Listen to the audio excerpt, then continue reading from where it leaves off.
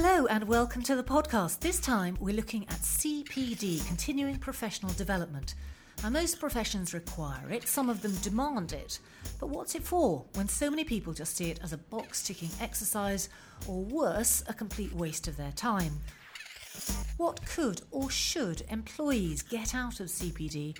And what about the organisations they work for? Are they seeing useful and measurable business benefits from all the time, money and effort that's poured into the CPD pot? And if not, why not? With me to discuss all this, I have David D'Souza, who's an OD consultant, speaker, blogger, writer on HR, and now also head of CIPD London. Simon Collins is talent manager at Caterpillar. That's the giant earth mover end of the business rather than the boots. And Rebecca Normand, is now with the CIPD's own international team. She's a former member of the Institute for Chartered Secretaries and Administrators. That's the body for people working in governance, risk and compliance, like company secretaries. Now, I know you've all been members of professional bodies, CIPD and otherwise. You're all career focused, so professional development is very much more than theoretical for all of you. With that in mind, can I just kick off with a very simple question to all of you? What is CPD for? David? So traditionally it's been the way that there's been a formalised expectation that people continue their development and their keep their knowledge up to date within professional bodies. That's changing over time in terms of the more that we understand around training and learning and development as to whether that's appropriate. But it's been that structured way of ensuring that there's investment in people's profession. Simon? From my perspective, the key letter in that acronym is P for professional. I think CPD is all about ensuring that people are able to maintain a standard of professionalism which matches the requirements of whatever professional body they happen to be a member of, and in so doing enhance their skills, ensure that they're up to date with relevant legislation and so on, and also that it's something that people feel that they want to do as opposed to something that they have to do. Beck? For me personally, CPD is about having the most relevant knowledge, the most up-to-date information, and being able to apply that in a way that's useful both for me personally and for the job that I'm doing within the organisation. So I think that it isn't just about me, it's about what it also gives back at the same time. Well, Beck raises an interesting point, doesn't she? Is it primarily for the individual or is it for the organisation? I think it's for both. I think certainly in my organisation, we are encouraged to have individual development plans, but of course they can't be in isolation to the overall strategic goals of the organisation. So both the individual and the organisation benefit from a programme of CPD. David, obviously most professions have it, don't they? They have various ways of doing it.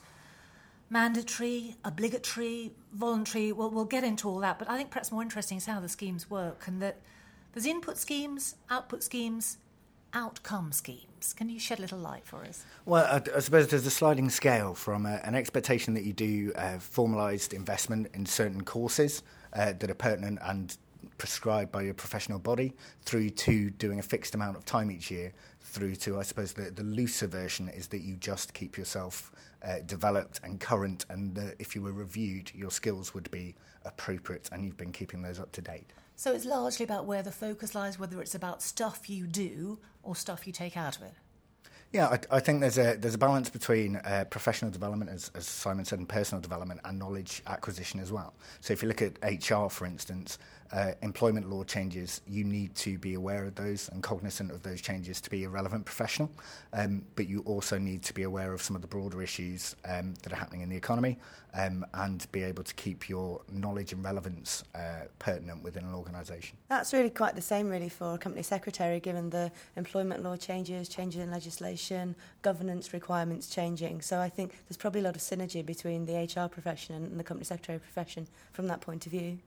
Now, interestingly, Kingston Business School have been looking at CPD for quite a while now, since 2010.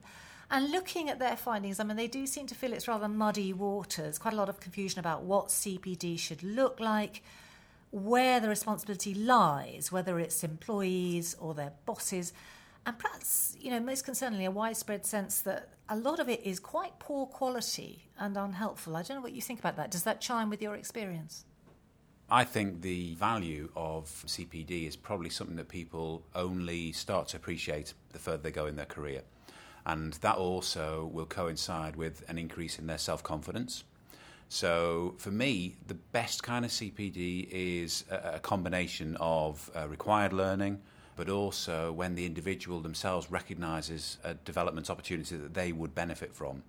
So I think, if I recall way back in the mist of time at the beginning of my HR career, I wouldn't have had the confidence, let alone the foresight, to really do that myself. So I was more reliant on the organisation to really tell me what to do. Whereas now, a big chunk of my CPD is stuff that I want to do, and it isn't necessarily delivered by my organisation. So, for example, the work I do with CIPD is at my choice, as opposed to the organisation saying I have to do it. See, now that is interesting, because I know, David, you've got strong views about what CPD consists of, so it's not necessarily going on a course, is it? Well, I think traditionally it has been. I think the challenge is that if you prescribe learning activity for people, the motivation to do it isn't there, so what you see is kind of an unholy rush towards the end of the year to clock up enough hours to get it done. Right. Whereas if people are genuinely interested in their own development and you're allowing that to happen in a more fluid way, in a way that suits the way that they want to learn, I think you get a very different result in terms of actually the quality of output and improvement for both the individual and the organisation. I mean, probably worthwhile at this point just run through the sort of things we're talking about. I mean, what might people be doing? Traditional classroom-based learning means that you, and this is the way that most professional bodies judge it, look at the amount that you've learned based on the amount of hours you've done. Whereas, in fact, we know that the quality of improvement of learning actually very much depends on whether that suits the way that you learn, and also the kind of environment you've done it in. So, actually, researching topics on the internet, undergoing kind of online courses, different community work, learning from your peers. They're all things that can really accelerate your development but aren't normally acknowledged as professional development or CPD. I take part in a monthly online book club where there's a book that's chosen generally around leadership or neuroscience or governance. We're all expected to read it, and then there's an interview with the authors of that book conducted by a third party, and you get the chance to interact with them online to ask them questions or challenge them around it.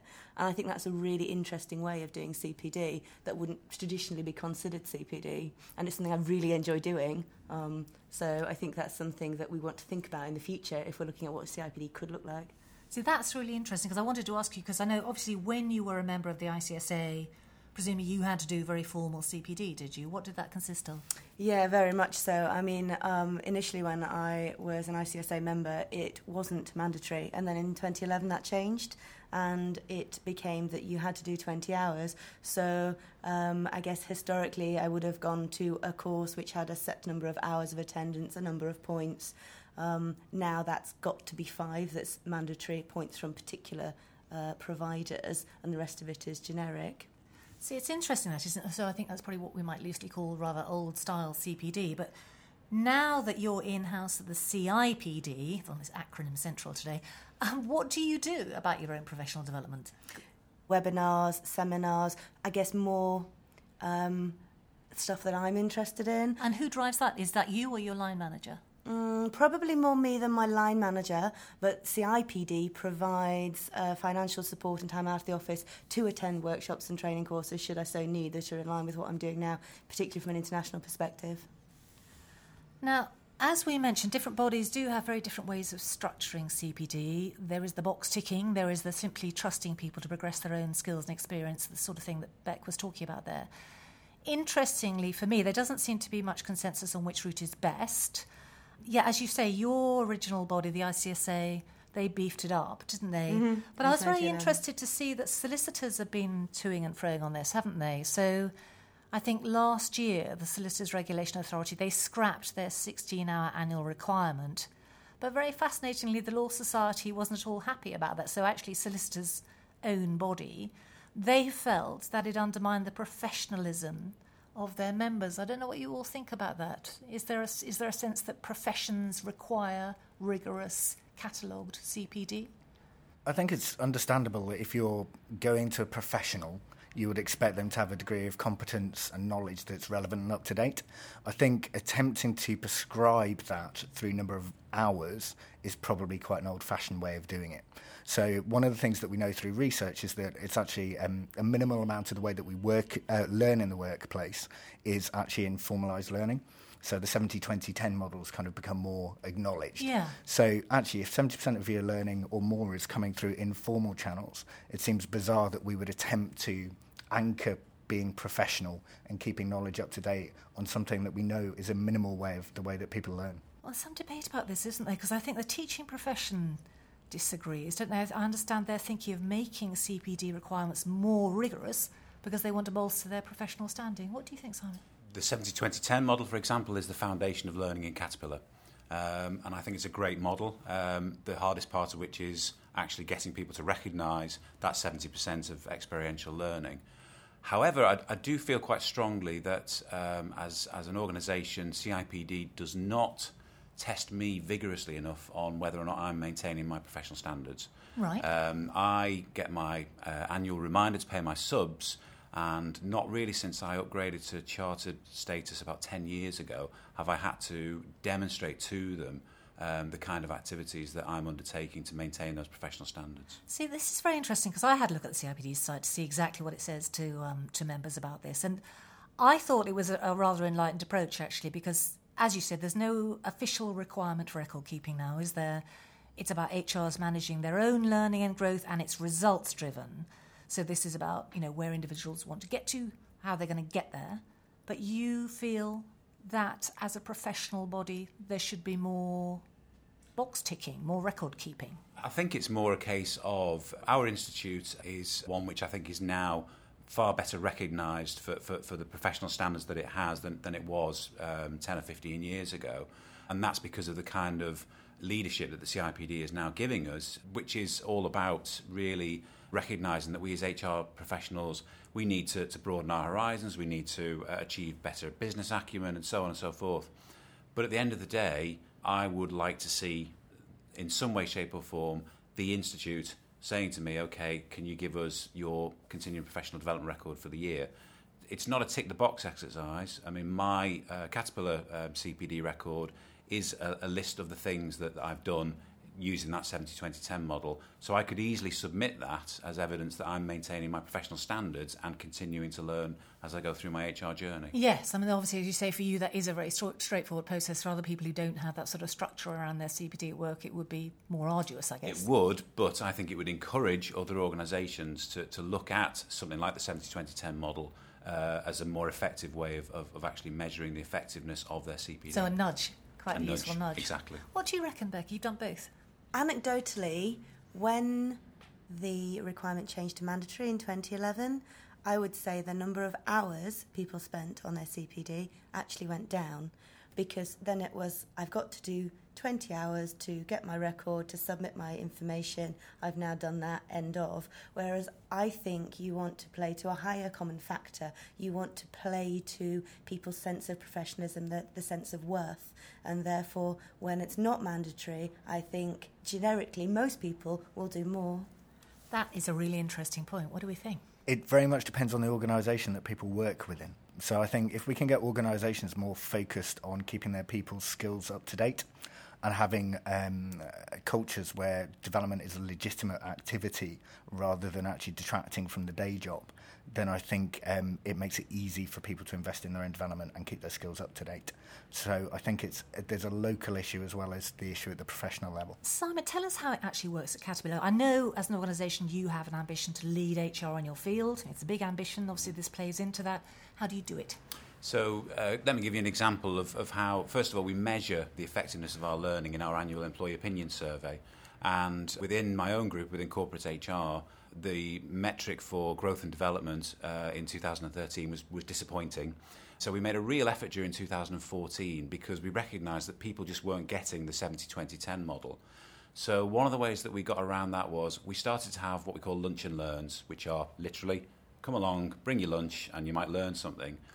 And we invited members of the team to basically come along and talk about not just work issues, but also their hobbies and interests. So, for example, we had lunch and learns on beekeeping, on rugby, on barbecuing, and it was great. It worked because all of a sudden people realised, oh, learning isn't just about the things I need to do for my job. We mixed it up, obviously, with more work-relevant topics, as you can imagine. Right. But ultimately, what we saw in the 2014 survey was a massive increase in that metric that said how effective we were being at growth and development. And you're guiding the subject agenda behind the scenes, are you? Yes. So ultimately, it's about getting people to actually understand that learning can be fun and that it isn't just the tick-the-box, the annual exercise. It's something that can also include topics which are not, specifically work-related. I think there's a couple of points there. One, I genuinely hope that in years to come the CIPD focuses more on beekeeping as kind of a core competence for them. Secondly, there's a piece of work that's starting at the moment called Profession for the Future, which is very much focused on what HR will look like in the future and what the CIPD needs to be doing to support that. So I'm hoping that there will be progression. I think there are two things with CPD, I suppose, depending on the angle.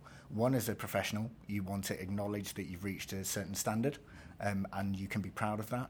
And secondly, for organisations, when they're hiring, they want confidence as to the capabilities and knowledge of the person they're hiring. So I'd agree there's always an opportunity to keep reviewing that and the way that the CIPD is dealing with that. I mean, Simon, you say you invite people to these lunches. What do you do about people who don't engage with the idea of CPD at all? We have a formal CPD, which is called Enterprise Required Learning, which is the horrible old-fashioned, you must do this or else. So many hours? No, it's a series of e-learning modules that you have to undertake. And actually, it's tailored more towards the level in the organisation that you are as opposed to what your profession is. Because, for example, if you reach a stage in the organisation in which you're authorised to make purchase decisions, then you have to do modules about the governance behind that, for example.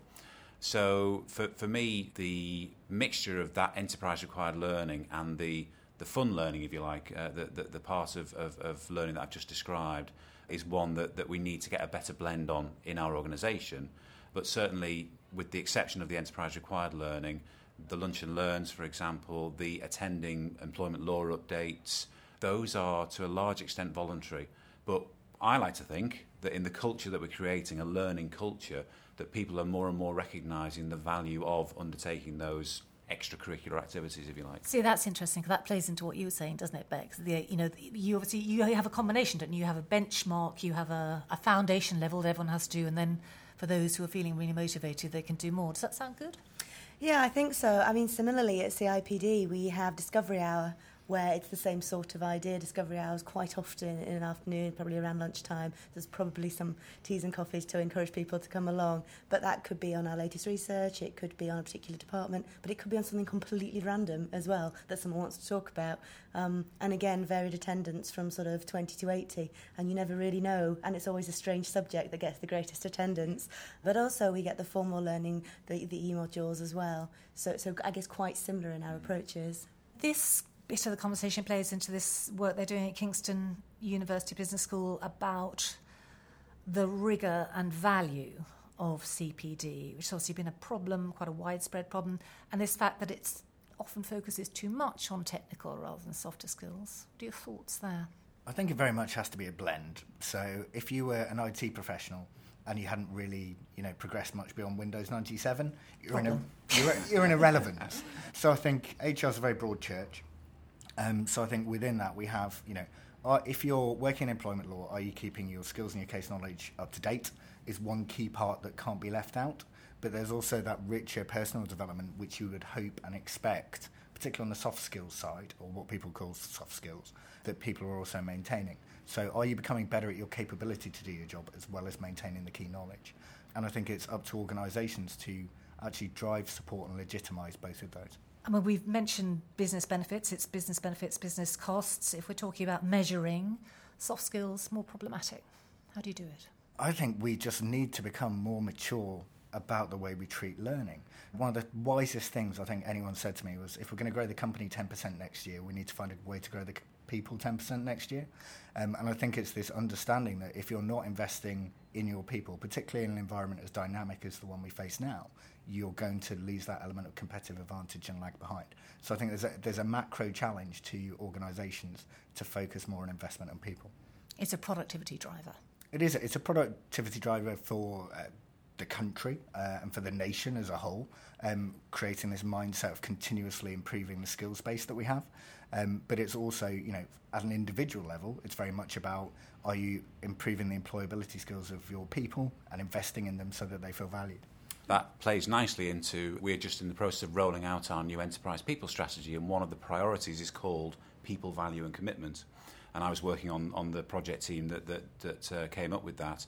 And one of the fundamental aspects of that is that we want people to feel valued. And one of the ways that we feel that they can best do that is by feeling pride in themselves and in the organisation that they work for. So we have very low turnover in Caterpillar, and I like to think one of the reasons for that is that we do constantly emphasise the fact that you're a part of a great and successful company. It's interesting you raise that, because it brings me to a point I did want to just get into, which is CPD as an enabler for the longer working lives. I think all of us around the table are going to be involved with this idea that we may work in different areas or at different intensities during a much longer working life. CPD's got to have a role there. I was speaking to a major insurance firm recently, and they're changing the emphasis of their L&D programs to look at employability. So they're acknowledging that you're probably not going to stay with them for life, and saying, actually, if you come here, we will invest in you to such a degree that you can move about more freely in the economy. And I think it's taking that broader view that will really make a difference. And I also think, just touching back on the point we had there, yes, it is hard to value the intangibles in the same way that we had, but if you speak to any learning professional, they know that classroom hours is the hollowest measure of how much people have developed over the course of a year. So that focus on that remains unhealthy, I think, for most people's development and investment. Like, does that thought about CPD as an enabler for you as a working person, does that chime with you? Would it be an attractor for you? I've had 4 or 5 roles in the 7 years I've been at CIPD, and I've worked in 5 departments, I think, over that period of time. So I've done a lot of different roles. I've been a PRS company secretary. I ran the code of conduct and the professional side. I've been part of the sales team for the commercial side of the business. And all of those have required transferable skills, but also some more specific knowledge and some soft skills as well. So for me, my CPD has really supported that change in role and that change in focus. And I see that going forward being the same. I suppose I'm getting the sense from all this that CPD is evolving into something far more useful than perhaps a lot of organisations have really understood. And perhaps this is a good moment for us to encourage HRs to really think about what it's for, because the wins are many and varied, aren't they? We've mentioned productivity, creativity, engagement, retention. The nice thing is it's not about blowing the budget either, is it? One of the things I've noticed in the graduate recruitment space over the last 5 years is I used to get asked at on-campus graduate recruitment fairs, how much are you going to pay me to come and work for your organisation? Today I get asked, what's your organisation going to do to develop me? And I think there's been a really significant shift in the expectations of people about what is an organisation going to do for me. It's not just about the compensation package, although that's obviously important. It's about how are you going to develop me as a person and as a professional. And I think if organisations are going to be able to win in the war for talent, they've got to be able to demonstrate that they are committed to continuing professional development. Yeah, David, we hear a lot about that, don't we? Generation Y, their expectations.